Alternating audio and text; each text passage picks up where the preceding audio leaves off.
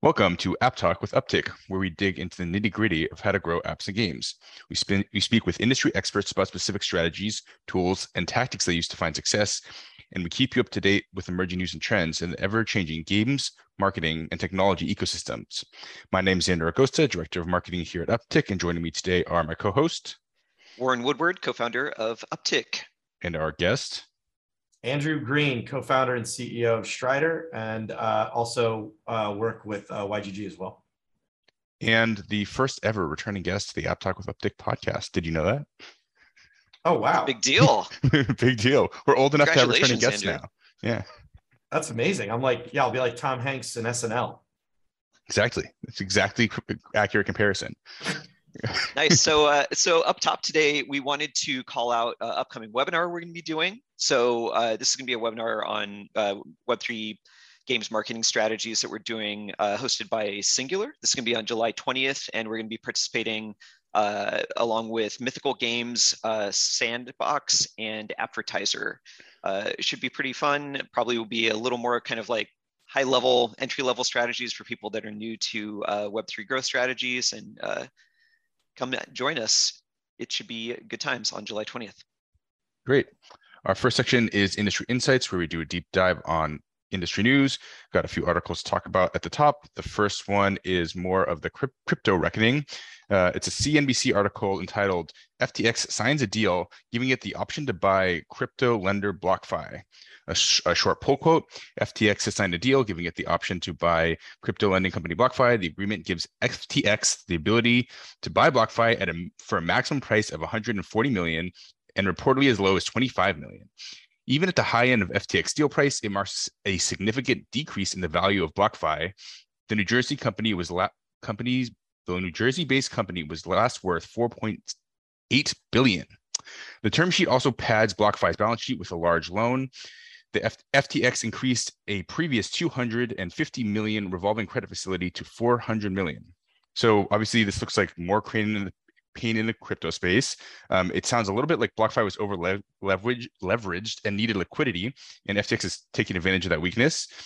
Something interesting about the BlockFi, well, first I'll say is I'm a BlockFi user, and I know CryptoMax are going to yell at me for that, but I do like the incentive there. They hold your crypto that I plan on holding anyway, and they give you a return on that. That's sort of their core business model. But one thing to note is they had to stop accepting new deposits while they were working their business model through New Jersey court.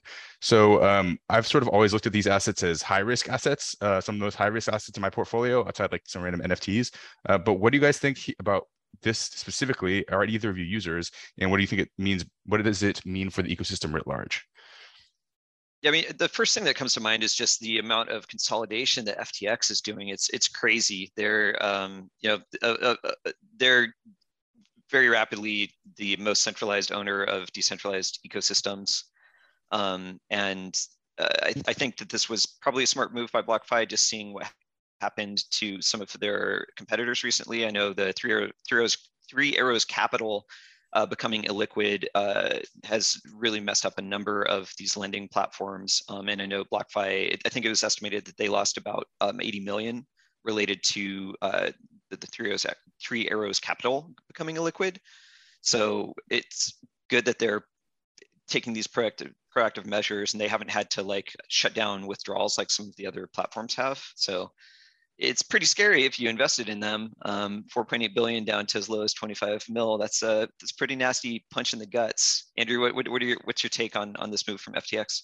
Yeah, I mean, I'm definitely not the expert on kind of how these algorithmic lead-led, either stable and yield platforms like actually provide all of their yield and or liquidity or get liquidity. So like there are people that are far bigger experts. But it's pretty clear, right? It's pretty clear signal. Like the model was not really working, and everyone was over leveraged. You could see like with some very simple kind of mechanics, people were able to take down a network as large as Luna. I had most of my liquid crypto in Luna actually.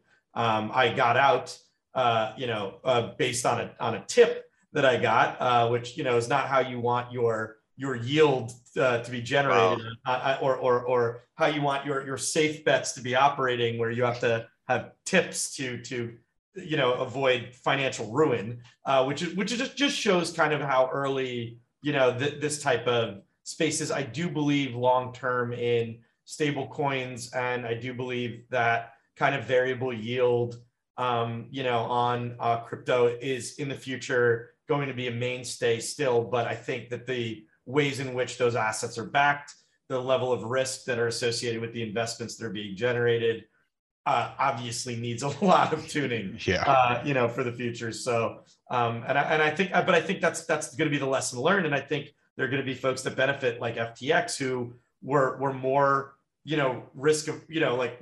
And what's funny is when you look in the spectrum of like risk averse or risk tolerant, right? It's not like FTX wasn't like, like hasn't been, like in like some weird level of risk intolerance. They just were smarter overall, and now get to reap benefits of being at the appropriate place and at the appropriate scale in the market.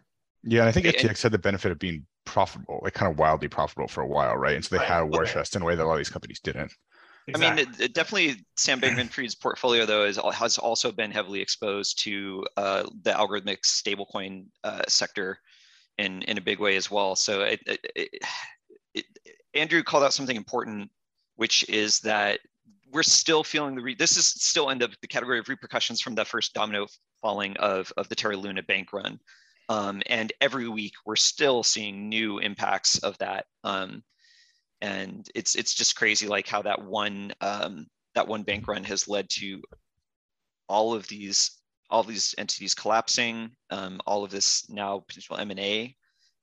It's just sometimes you realize how fragile the whole ecosystem is held together. Yes, our Lehman moment. Okay, well, moving from the Web3 meltdown to the mobile meltdown, Warren has a series of articles about how healthy most of the mobile games companies are currently. Yeah, more bad news, everyone. So this week, since our last podcast, there's been a huge bout of news around layoffs. So I'm going to touch on 3 significant ones briefly with some context for each. So the first one is an article from Kotaku talking about the layoffs at Unity. So layoffs have afflicted Unity's offices across the globe. Sources tell Kotaku that pretty much every corner of the company has taken some sort of hit, but there's a concentration in the AI and engineering departments. On Blind, the anonymous messaging board used by employees in the tech industry, Unity staffers say that roughly 300, 400 people have been let go, estimated about 4%, and layoffs are still ongoing.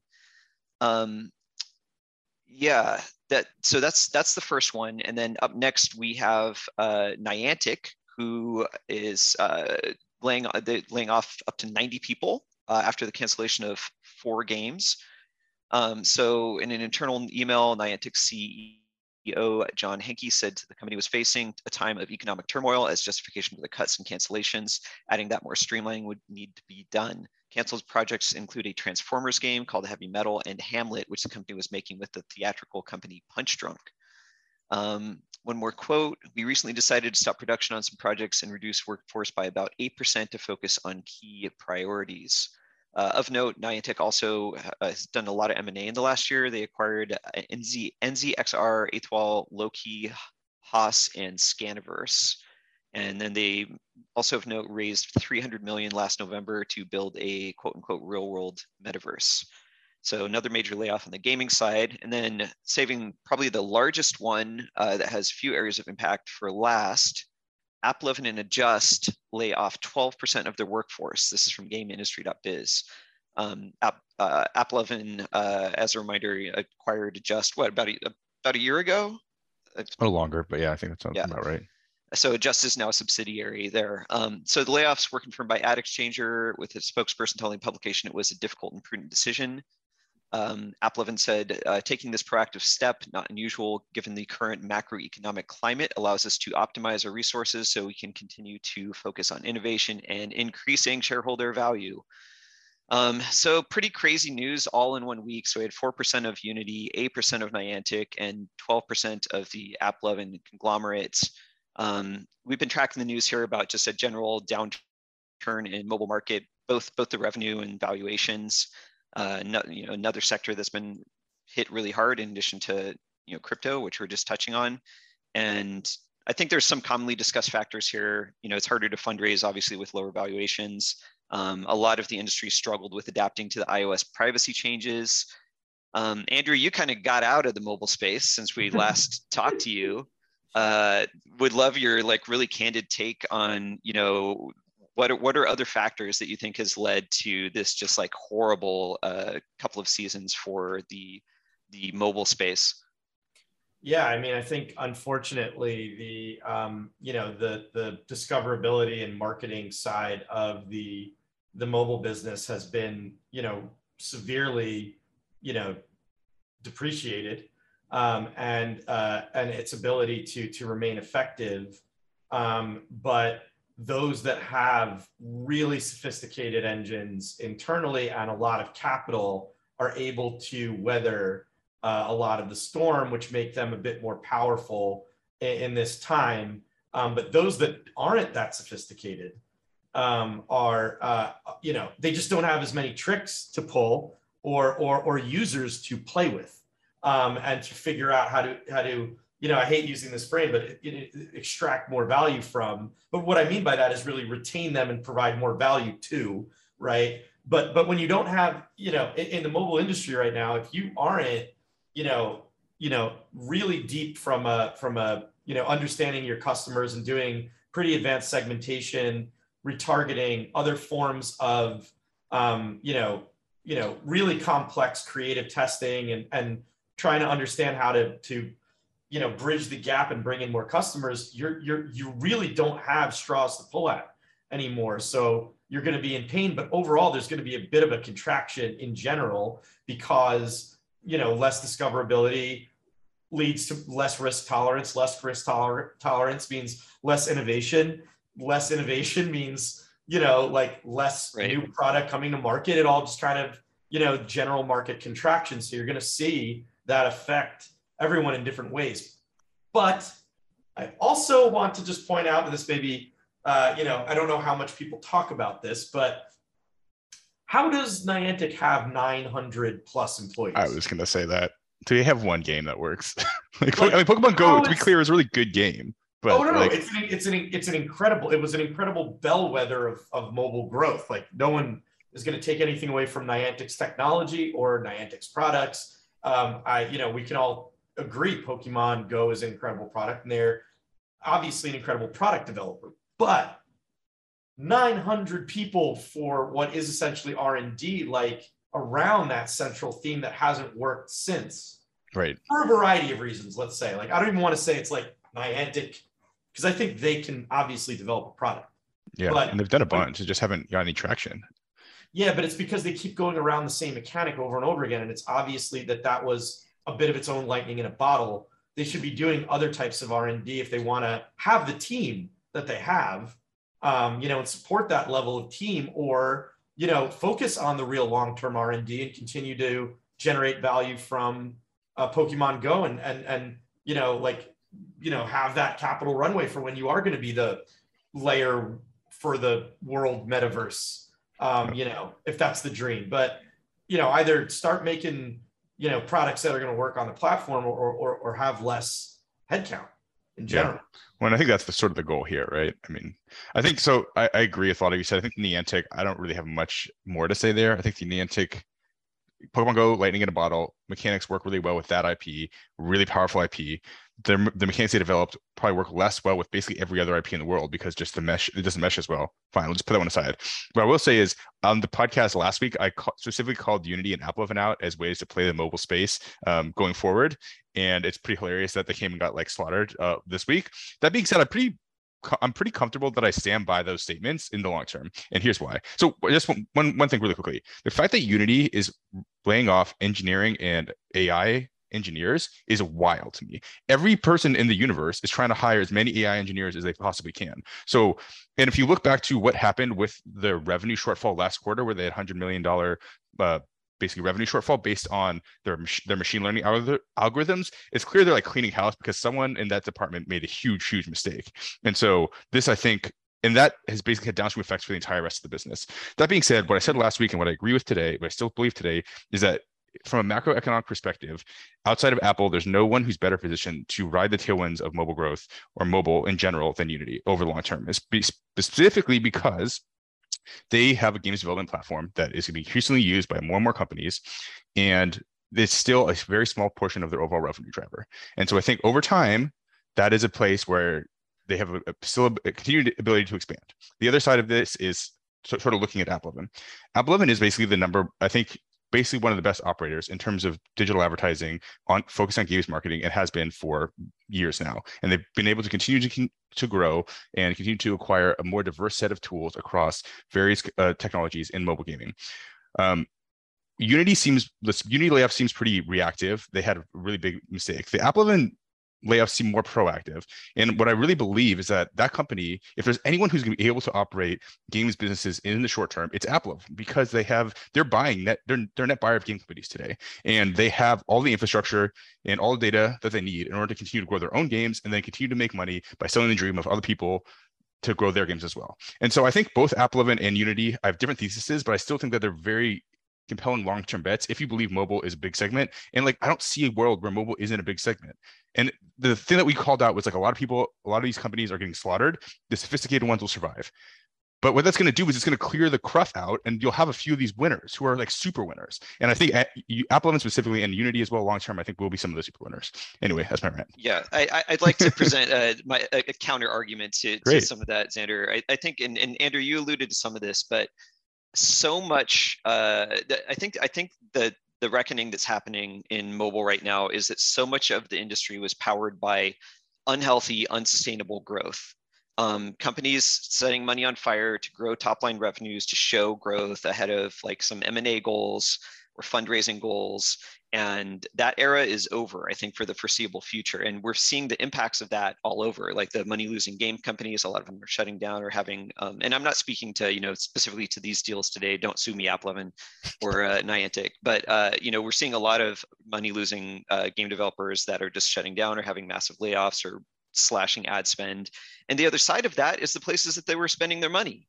And so a lot of these ad networks are going to have the impact too, because all of those companies that were spending on unhealthy growth, that era is over for the foreseeable future. Yeah, I mean, I agree. But the thing is, AppLovin still has all the pipes, all the data, all the tools for retention, all tools for ad monetization that everybody uses. So if they can't use all that data and all that tooling to make their own games profitable, then everybody's going to die, right? That's the reality. And I don't think Apple wants everyone to die. I think there's also another issue that I think not a lot of folks talk about, which is that China, as a development as a development powerhouse, True. have really set their sights and capabilities on Western publishing and global publishing, and they're just so good at it. Yeah. And they develop the quality levels of games that they develop, the types of games that they develop, the massive teams that they can run, the publishing and ingenuity and rigor, and just the speed and pace that they work at is just, they have an advantage over the rest of the world as a developer and publisher in the space. And they do take a big amount of mind share, especially on the core side, but even in casual, more and more. And I think that they're going to continue to grow their market share globally. Developers from China, and I think that the West needs to somehow wake up to that a bit as well if they're going to continue to compete at scale. And it's going to be it's another major factor, because earlier in the cycle for mobile, China wasn't as good at publishing, didn't know how to naturalize, didn't know what type of games to make, and now they're faster at innovating and faster doing R&D, and they know how to make products that work in their endemic market. But they care less about that now; they care more about global revenue. Right. So you gave me a perfect segue to our next article, which is FCC commissioner on Apple call on Apple and Google to remove TikTok from their app stores. So this is a CNN business article. A quick pull quote: a member of the Federal Communications Commission is renewing calls for Apple and Google to remove TikTok from the App Store, citing national security concerns around TikTok's China-based parent company ByteDance. FCC Commissioner Brandon Carr described ByteDance as beholden to the Chinese government and, quote, required by law to comply with Chinese government surveillance demands. Citing a recent BuzzFeed News report that ByteDance's Chinese staff have accessed U.S. TikTok user data on multiple occasions, Carr said the allegations show how TikTok is out of compliance with policies that every company is required to adhere to. Okay, so TikTok, in response to this, pointed to the fact that U.S. citizen data is held in U.S. servers, or US Oracle servers, but the physical location of a server has nothing to do with an engineer's ability to access the data by itself, right? So the fact that they're in a US means nothing. And, I think TikTok has the ability to operate in the US without oversight is like kind of the most insane policy that the US government participates in across the board. We have no idea how much data they're collecting. But we do know they have basically the most effective interest discovery engine in the world. The Chinese version of TikTok, Douyin, has constraints on what they show and how often it can be used, and TikTok does not, and it's controlled by the CCP. And then ByteDance isn't public, so we have no insight into how it operates. And on the flip side of this, US-based social media companies are banned in China. And so it's clear that the Chinese government sees these social media companies as an effective tool, and they use it on their population. They ban us from using it on their population, but they're happy to use it on our population. And this is like, people need to think about this as a concern. I mean, it's like one of the few things that Trump actually got right by yelling about this. So what do you guys think about this? I mean, it kind of goes back to what you were just saying a second ago, Andrew. Yeah, I mean, I personally think that, I mean, not to get too political or socio-political here, but I would say that America is more of a business, oriented society in which we will monetize whatever we can if it is monetizable, whereas China has more of a long-term view of its culture in a lot of ways. And so I believe that our government is going to be more lax on how the freedom of monetization can occur within the United States, where China is going to have its own set of, self-instituted goals that drive how it generates or monetizes, or what's allowed to monetize its citizens, and what needs to be in line with its societal or cultural kind of goals and imperatives, right? And therefore you get a real bifurcation of what's allowed in the United States versus we don't really have a very strong government angle being like, no.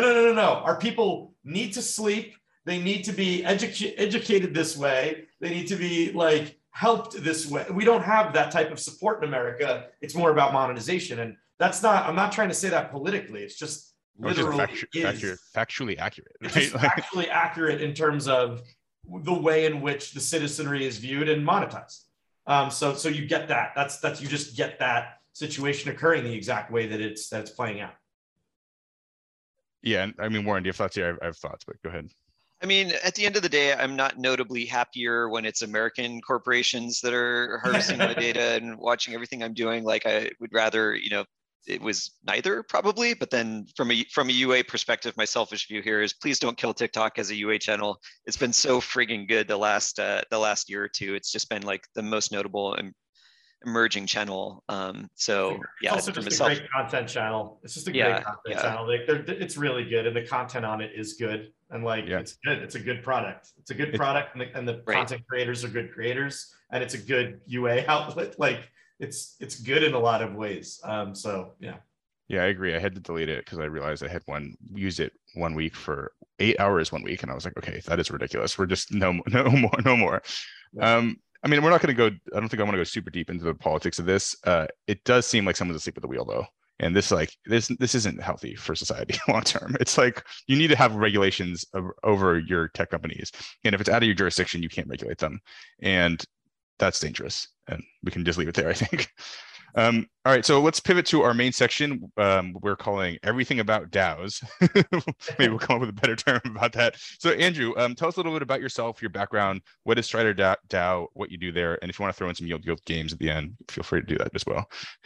Sure. Yeah. So, you know, I have been in games for 22 years now. I started when I was 20, working in, you know, like basically Take-Two Interactive was like, oh my God, there are people talking about our games on the internet. And I was one of those people talking about their games on the internet, and tried to get a job with them. And I did. And I started working in marketing and community, and, you know, Take-Two, Atari, Electronic Arts. You know, was part of franchise development as well at Electronic Arts and got to work on launching and building the Dead Space franchise from the ground up, which was absolutely awesome. I eventually went into free-to-play product management. At the time, wasn't great at EA, and left to go to a Facebook Canvas games company called LOLAPS that had a hit called Ravenwood Fair, and then left there after the Facebook platform was depreciated to go to TinyCo, where I helped run the studio in partnership with the CEO, built teams, you know, did product strategy and product greenlight. I even game directed part of the Harry Potter Hogwarts mystery game, which is still top 150 top grossing game like 6 years later. You know, that's where I actually met one of the co-founders of Strider, and our chief product officer, Mike Brosman, because he did the hard work on the Harry Potter project. I mean, I did the hard work too, but, you know, in getting the project, but landing the project was him, which is great. I then did some stuff in HTML5, fell down the crypto rabbit hole of Bitcoin class of 2017. You know, lost a lot of money, made a lot of it back, if not a bit of profit.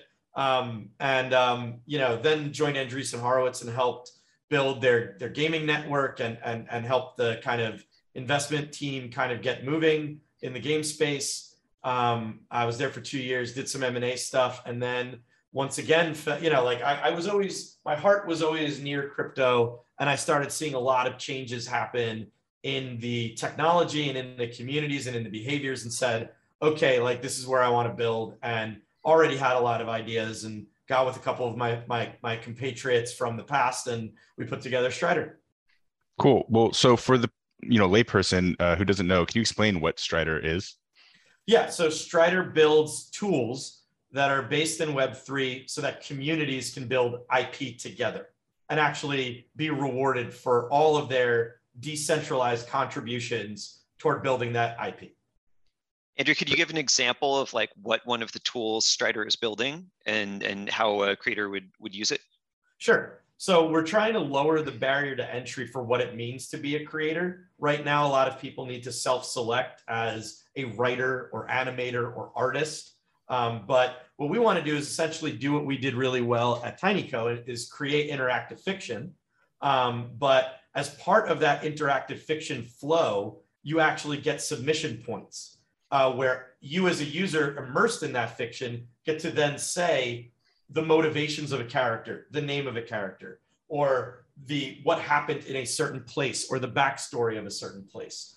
So it contextualizes that moment of contribution. So now you have a broader base of people that can participate, and they understand the rewards at the moment of participation that they are going to get for participating, and if their content is canonized. So that's one piece of the puzzle. How actually voting occurs and how canonization and reward occurs is another part of the puzzle, which is what makes DAOs so freaking cool.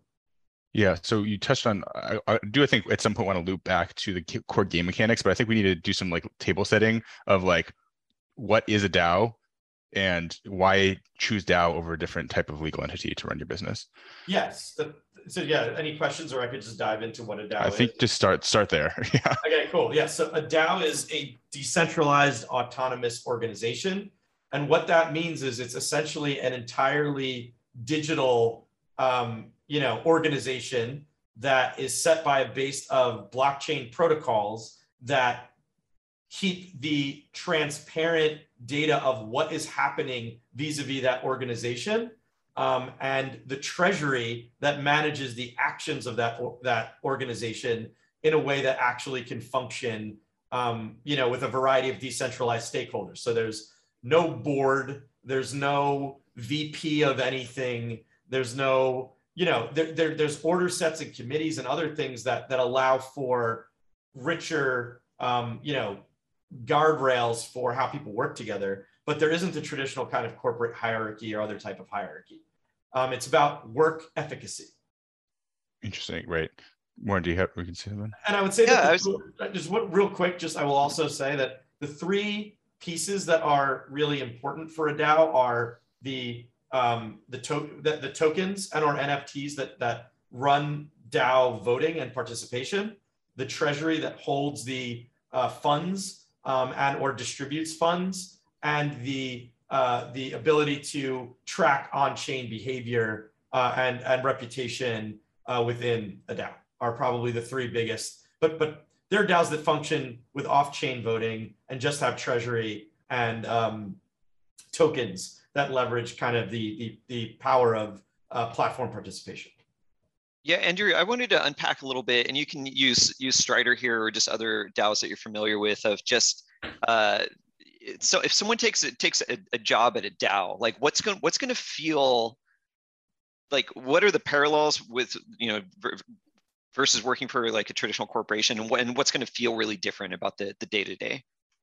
Yeah, I mean, it depends really on the DAO. So there are DAOs that start much more centralized and feel probably more like a traditional company as they open up and become more and more decentralized. There are also ones that have started completely decentralized that have scaled incredibly and actually stayed as a functioning decentralized organization. It depends what level of decentralization that the organization is in at the state of its scaling, and how controlled that decentralization is will be the feel differently. But I will tell you, no matter what type of DAO that you are in that's being built, the philosophies that govern the way that the people work in the organization at the onset are already extraordinarily different than working at a corporation. Because when you're working at a standard corporation, the philosophies that are guiding it are all about value accrual from a direct, competitive, and specific set of like ownership of information and value, right? That is all about accruing that value, and that the value accrual is going to be to shareholders in this the incentives get very squeezed and interesting over the ways that those hierarchies are built out.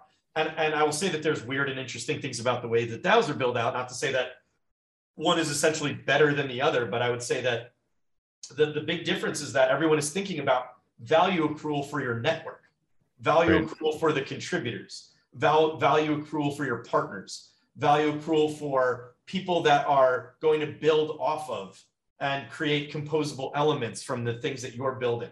It's about network value, not my own value, right? So it's community management 101 brought into a much broader and financialized context, which is you have to give a shit about the people in your community. You have to give a shit about the people in your network, and you have to want to see them win actually, and balance the real incentives and the scale of incentives and the true value and their actual experience working with you. So it is much more open and transparent and much more vulnerable. Yeah, that's all super helpful. I wonder if maybe you could give an example of something in your own work that you've seen work either in IGG or Strider, that you've seen work in a DAO situation where it's just like, oh yeah, we could never do this in like a traditional corporate structure, or this works much better in a DAO structure. Yeah, I mean, and this is going to be a really weird thing to talk about because the space is still building and growing. That like a lot of positives can also have negative repercussions, right? Like there's a lot that's being learned right now and optimized right now, but I will say that like there is a higher form factor of trust in general between everyone working in DAOs and in between DAOs. Like everyone is supporting each other's growth, and they are doing it at a much faster rate than is even possible in starting a normal startup, because everyone is looking to create network effects. So what ends up happening is, in some cases, you're even getting folks supporting each other on handshakes, right? That has, and they set some like mild parameters for how the relationship and value exchange is going to work, but they end up just going, they end up just moving, right? And there's an upside to that and a downside to that. The upside to that is there's more trust, there's more innate kind of shareability of upside and support, and therefore like different people can come together to create value together way faster, way more flexibly, without the red tape and bullshit that comes along with being in a closed hierarchy. And the way that incentives work also, hopefully, agreements have been created and aren't just handshakes, but the flexibility in how value is created is inherently more valuable, and there is more trust and kind of openness. And I say vulnerability, and what I mean by vulnerability is not the bad type of vulnerability, but I think the good type of vulnerability, which is more openness, more showing each other, more teaching each other, more, supporting each other. And to me, I enjoy it because I could stop there. I could go on the last piece, which is, I think, work incentives, which for me is the biggest one out of all of them. And it's the thing that hindered me in success in larger corporate life, which is a lot of times the person that is giving you work or that is managing your work, they're there just because. And they're not smarter, they're not better. They're usually hoarding information, and they're usually hoarding and gating your ability to be more effective and to actually learn and grow within your position. And it's because they're incentivized to do that in a hierarchical situation. But in a DAO situation, an open situation, what you're really incentivized by is your work good? Are you getting more work? Are people giving you more work? Right? Are you and then if you want qualitative data, you could just talk to someone and they'll be like, oh yeah, I work with that person, they're amazing, right? Because they've seen that person has accrued a lot of work. Okay, so to keep getting work, right? They're going to get less work if people are like, yeah, don't work with them, that person's shit, right? But we don't worry about the qualitative as much. We worry about like getting the work done. How do we get more work to more people? How do we get out of the way more? That is what matters. And I think that's a way more effective of working, and way more effective for mental health as well. So one thing you talked about that I have a sort of question about is like the ethos. I mean, that's really the core of what you're describing is this ethos in DAO.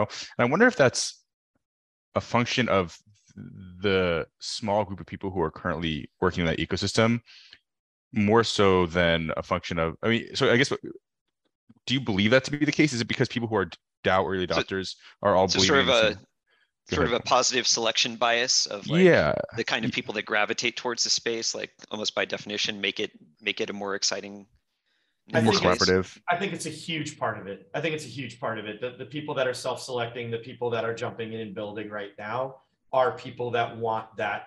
They want more open, and more frictionless and more effective forms of work. And the jury is still out on overall value creation. Obviously, I couldn't say that a DAO is a better, more effective way of generating financial and work value than a hierarchy. I can't say that to you. I just know that it works better for me, and I've seen the ways in which it works better for a lot of people and the amazing things that have come from it in a very short period of time. Right. That makes. I think the answer is probably going to be it's going to depend on the DAO versus the company and the product and the goal they're trying to accomplish. Right. I don't think there's going to be an objectively better one. I think it's going to come down to the same thing that it always comes down to, which is culture. Right. Which is, what is the culture that is created? What are the behaviors that are permeated, incentivized, and rewarded? And do the people that are creating this actually want to see things grow, thrive, and live, as opposed to be strangled and die or somewhere in the middle, right? So, no one's joining a DAO because they're trying to maximize their next 12 months salary, right? They're joining because they want to break some shit. They want to have a new structure, higher level of ownership and accountability, and just kind of get weird too. And I think, but I do think that long term, the ways in which value or even salary accrual can work in a DAO there's models for how it can scale and work at scale in a really effective way, but it's just that the scale isn't there yet. So, but hopefully one day. Do you want to talk a little bit about what those models are that you've seen that work so far? Yeah, sure.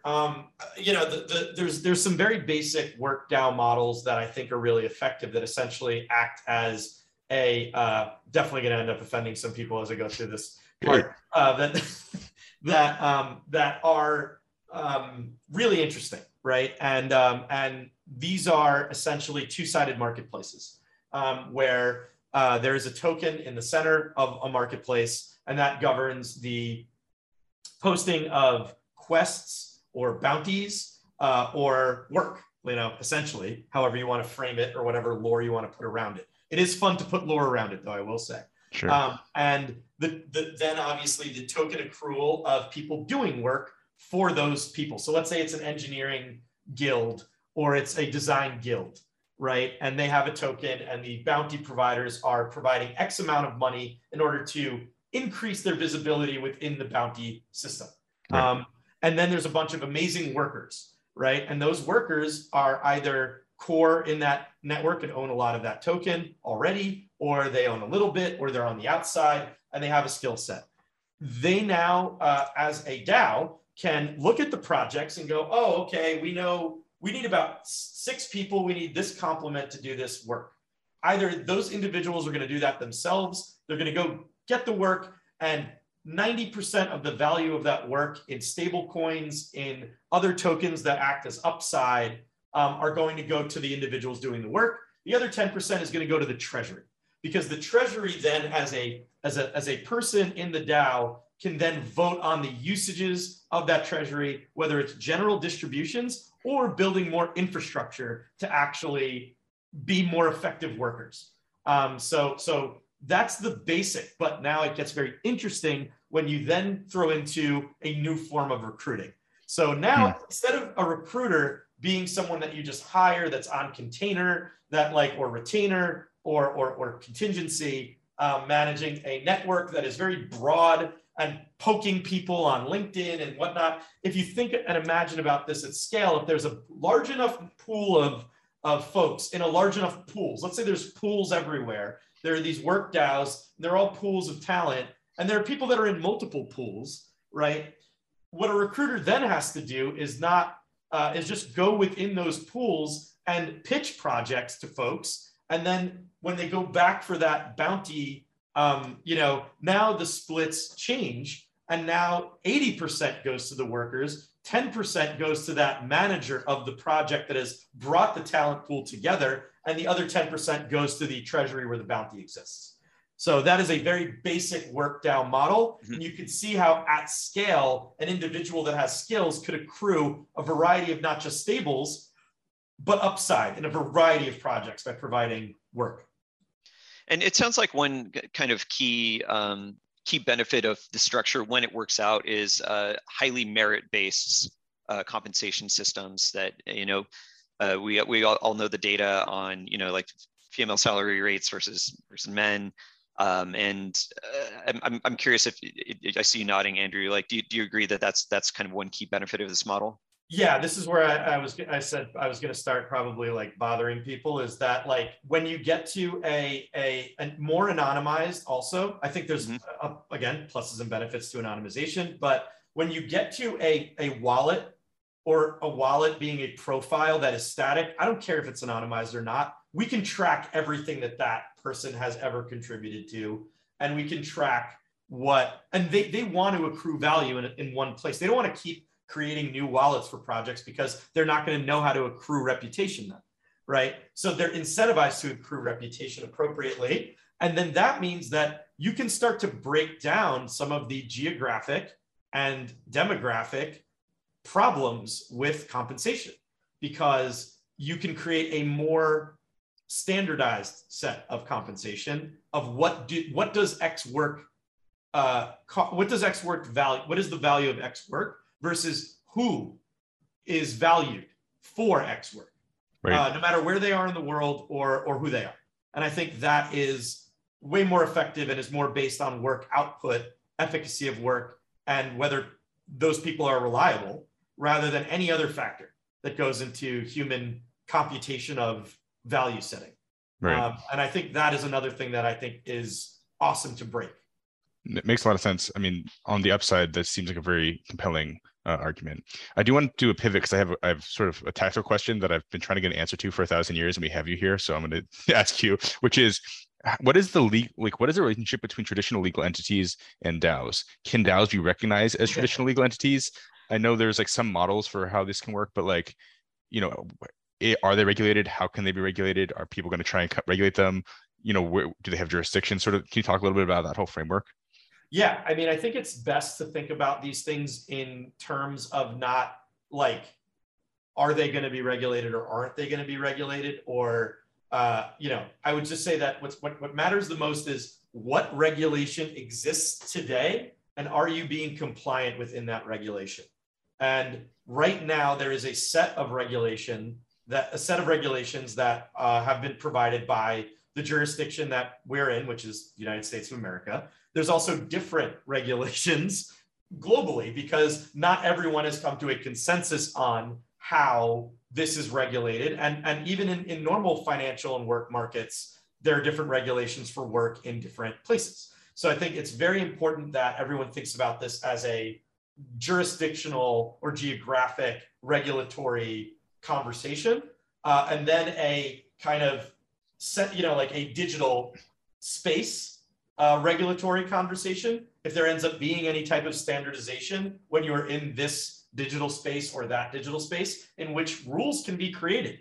Like if I'm playing Roblox, I have to be part of their, you know, TOS and their privacy policy and et cetera, et cetera. Like what regulations do you as a DAO do you create or create it as part of the governance? So there's a variety of levels of which is complex, right? There's a variety of levels of regulation, but I would say that it's important that you as a creator of a DAO or a DAO that has grown, that you take the appropriate steps to be regulatorily compliant in whatever geographies you are operating in as a business or as an entity, and that you are also compliant from a taxation perspective, and that you ensure that your users are compliant both from a regulatory and taxation perspective. You can't operate in a way where you can ensure that every one of your users is paying their taxes and whatever, but you can say, hey, these are the guidelines here and you should adhere to them, but it's more important that you can learn about and provide some type of liability protection and also be regulatory and tax compliant. We could dive into the details of all of that, but that would be like 4 podcast series on, you know, DAO entity, you know, regulatory compliance and tax compliance. Yeah, I am curious, but I don't think we have enough time. I did have one thing that I wanted to touch on briefly, which is YGG, Yield Guild Games, for those who don't know. It's like, they're basically, gaming guilds are an entirely new native Web3 native distribution and discovery channel is how I've sort of been thinking about them. Can you explain, we're running low on time, so fairly briefly, about what Yield Guild Games is and what are the implications for entities like Yield Guild Games in the gaming space going forward? Yeah, so you know, with Strider, we do a lot of work with YGG, and you know, I work with the team a lot on new initiatives. So you know, it's pretty been amazing to be part of a DAO at scale and see how they've done business and some of the things they've run into, and you know, I think they've managed themselves through these last 2 cycles incredibly well, and you know, have an enormous community, which is a very high value community if you think about the value that they contribute to the ecosystem at scale, right? So, you know, there's not a ton, you know, it's not an enormous market by users. And to have a bunch of users that provide a ton of value like YGG does globally is pretty amazing. So I think, you know, how YGG operates going forward is going to be, you know, like, I don't think it's like insane changes, right? They're running a large community of gamers and they're providing value to that community. The way that they have grown is really interesting too, from a decentralized perspective, in that they haven't chosen to like create departments that operate in new geographies, but actually have new organizations created that new guilds. Yeah, that new guilds created that are sub-DAOs that are part of the overall network and accrue value overall within the network. And those have been in India and Latin America and Brazil and in Southeast Asia, and more are coming as well. And so all in, these guilds have to not just provide asset value, right, to their treasury, but also value to the users in both providing assets or opportunities or financial leverage within games going forward. And I think that what you're going to see, I think one of the bigger shifts that you're going to see is how guilds bring their communities to new games and new game opportunities and how value is accrued. Before it was, essentially only in asset ownership and asset and yield creation from the user base. I think now you're going to see a lot more in terms of what feels like more of a partnership of like, we are supporting this game together as a guild because it is awesome. We believe in its long-term value, and therefore we're going to bring the guild in to play and to onboard and to build the value of this game, which is really, I know that sounds weird because you're like, oh, that sounds a little bit like user acquisition, but no, user acquisition is, traditional user acquisition is there's a media component in which a user sees a message and that message brings that individual user that will exist alongside the guild model, which is we are all in as a guild and a user base to this game because we believe in the long-term viability and because we believe we're going to accrue value as a player base coming to this game. And I think that is a very different media model, if you think about it, because it's more about long-term value accruing to the players because they understand their value as players in the game. Right. Well, I have a lot more I'd like to ask about that, but we are very nearly at time. So I think we're going to wrap our main interview and go to our last section, which is App of the Week. So I guess I'll start with Warren. Warren, do you have an app this week? Yes, mine is in the category of super, super niche. But I was thinking of Andrew for this one. So last week I did my first in-person Magic the Gathering gaming, basically since COVID. Oh, congratulations. Yeah, so I had my app this week is the Magic the Gathering companion app. And so it only took 30 years or so, but Wizards of the Coast finally figured out how to actually use some amount of technology to run Magic tournaments. And so I went to a cool game shop in Philly and played an in-person tournament. I won, no big deal. Don't need to mention that. But it's a nice kind of quality of life improvement with the Magic the Gathering companion app. It basically lets you input a code for the tournament you're participating in, and you can it logs the results, runs the tournament from there. You can also use it for tournaments or games that you're running from home. And this is much better than the old way, which is basically like a crowd of sweaty nerds all just hovering around trying to turn in a slip of paper or hovering around like a post with a piece of paper with their matches on it. And congratulations to Wizards of the Coast for that does sound like a much better user experience. Wow. Yeah, I'll keep it in mind next time I decide to go play Magic Tournament, which I haven't done since my job interview at Update. I used to play at Eudaimonia in Oakland, and it was exactly what you described. And I was just it was really. The bathroom there is a nightmare. Yeah. Great. Okay, well, this is making great podcast content. Andrew, did you bring an app this week? So interestingly, because I'm working in the realm of kind of IP building and tool sets around IP building, I have somehow ended up back in Episodes, the app, and I'm playing that again, and it is absolutely hilarious to be back in that app. But still, love the tool set that they created. Also playing Dorian and looking at the tools that they've been building. Julia Palatovska, she, and a bunch, and actually people I worked with at TinyCo too. I've been building an amazing app and ecosystem there, and been playing Dorian. And then on the other side, I've been playing Resident Evil: The Village, which is absolutely incredible. I don't know who reviewed that as a mediocre game. You gotta love horror and you gotta love Resident Evil, but man, is it fun. And that's what I've been playing this week. It's quite good Awesome. recommendation, good suite of recommendations for a varied audience. Yeah, definitely. Xander, what do you got this week? So it's that time of year again, which is the danger of the Steam sale. And so what I've ended up doing over the last couple weeks or last week or so is just buying like 8 games for like 70% off. And one of the weird little indie games that I found that I really like, it's right up my alley, is one called Do Not Feed the Monkeys.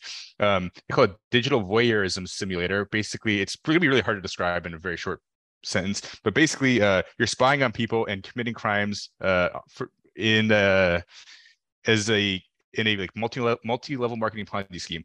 I can't really describe it in a short term. Sounds fantastic. Go check it out. It's really unique, really interesting. Do not feed the monkeys. Okay, we are at time. Thank you so much for coming back, Andrew, to talk to us about everything DAO. If someone wants to get a hold of you or learn more about Strider, how can they do that? Yeah, they could go to me on Twitter at farming_XP, like experience points. Or go to the strider.xyz website. You can find us there, or on our Discord, which you can link to via Strider_DAO, DAO on Twitter as well. And find us there. And thanks for having me. And I feel like we could do a whole segment just start a DAO podcast. There's just too much to talk about. Well, yeah, I think we're gonna need to do another one. It'll probably be a little ways out, but we'll do. Yeah. No worries. We can just keep revisiting the topic over and over again. Cool, Warren. Do you want to take us out? Yeah, Andrew, thank you so much for joining us again today and enshrining yourselves in the halls of Uptick history as our first repeat guest. Really stoked to see what you guys are building at Strider, and looking forward to see how the DAO evolves over time. So of course, as always, the podcast was brought to you by the folks here at Uptick. So here at Uptick, we do all things gaming growth. We have our own technology platform for all things growth marketing automation, around optimizing ad campaigns, managing creative assets, optimizing your app store. We basically just build the cool shit that we want to use as marketers. And then we also provide the team to help you do this stuff if you need good people to help you do this stuff. So if you want to learn more about Uptick, just reach us at uptick.com. That's upptic.com. Talk soon.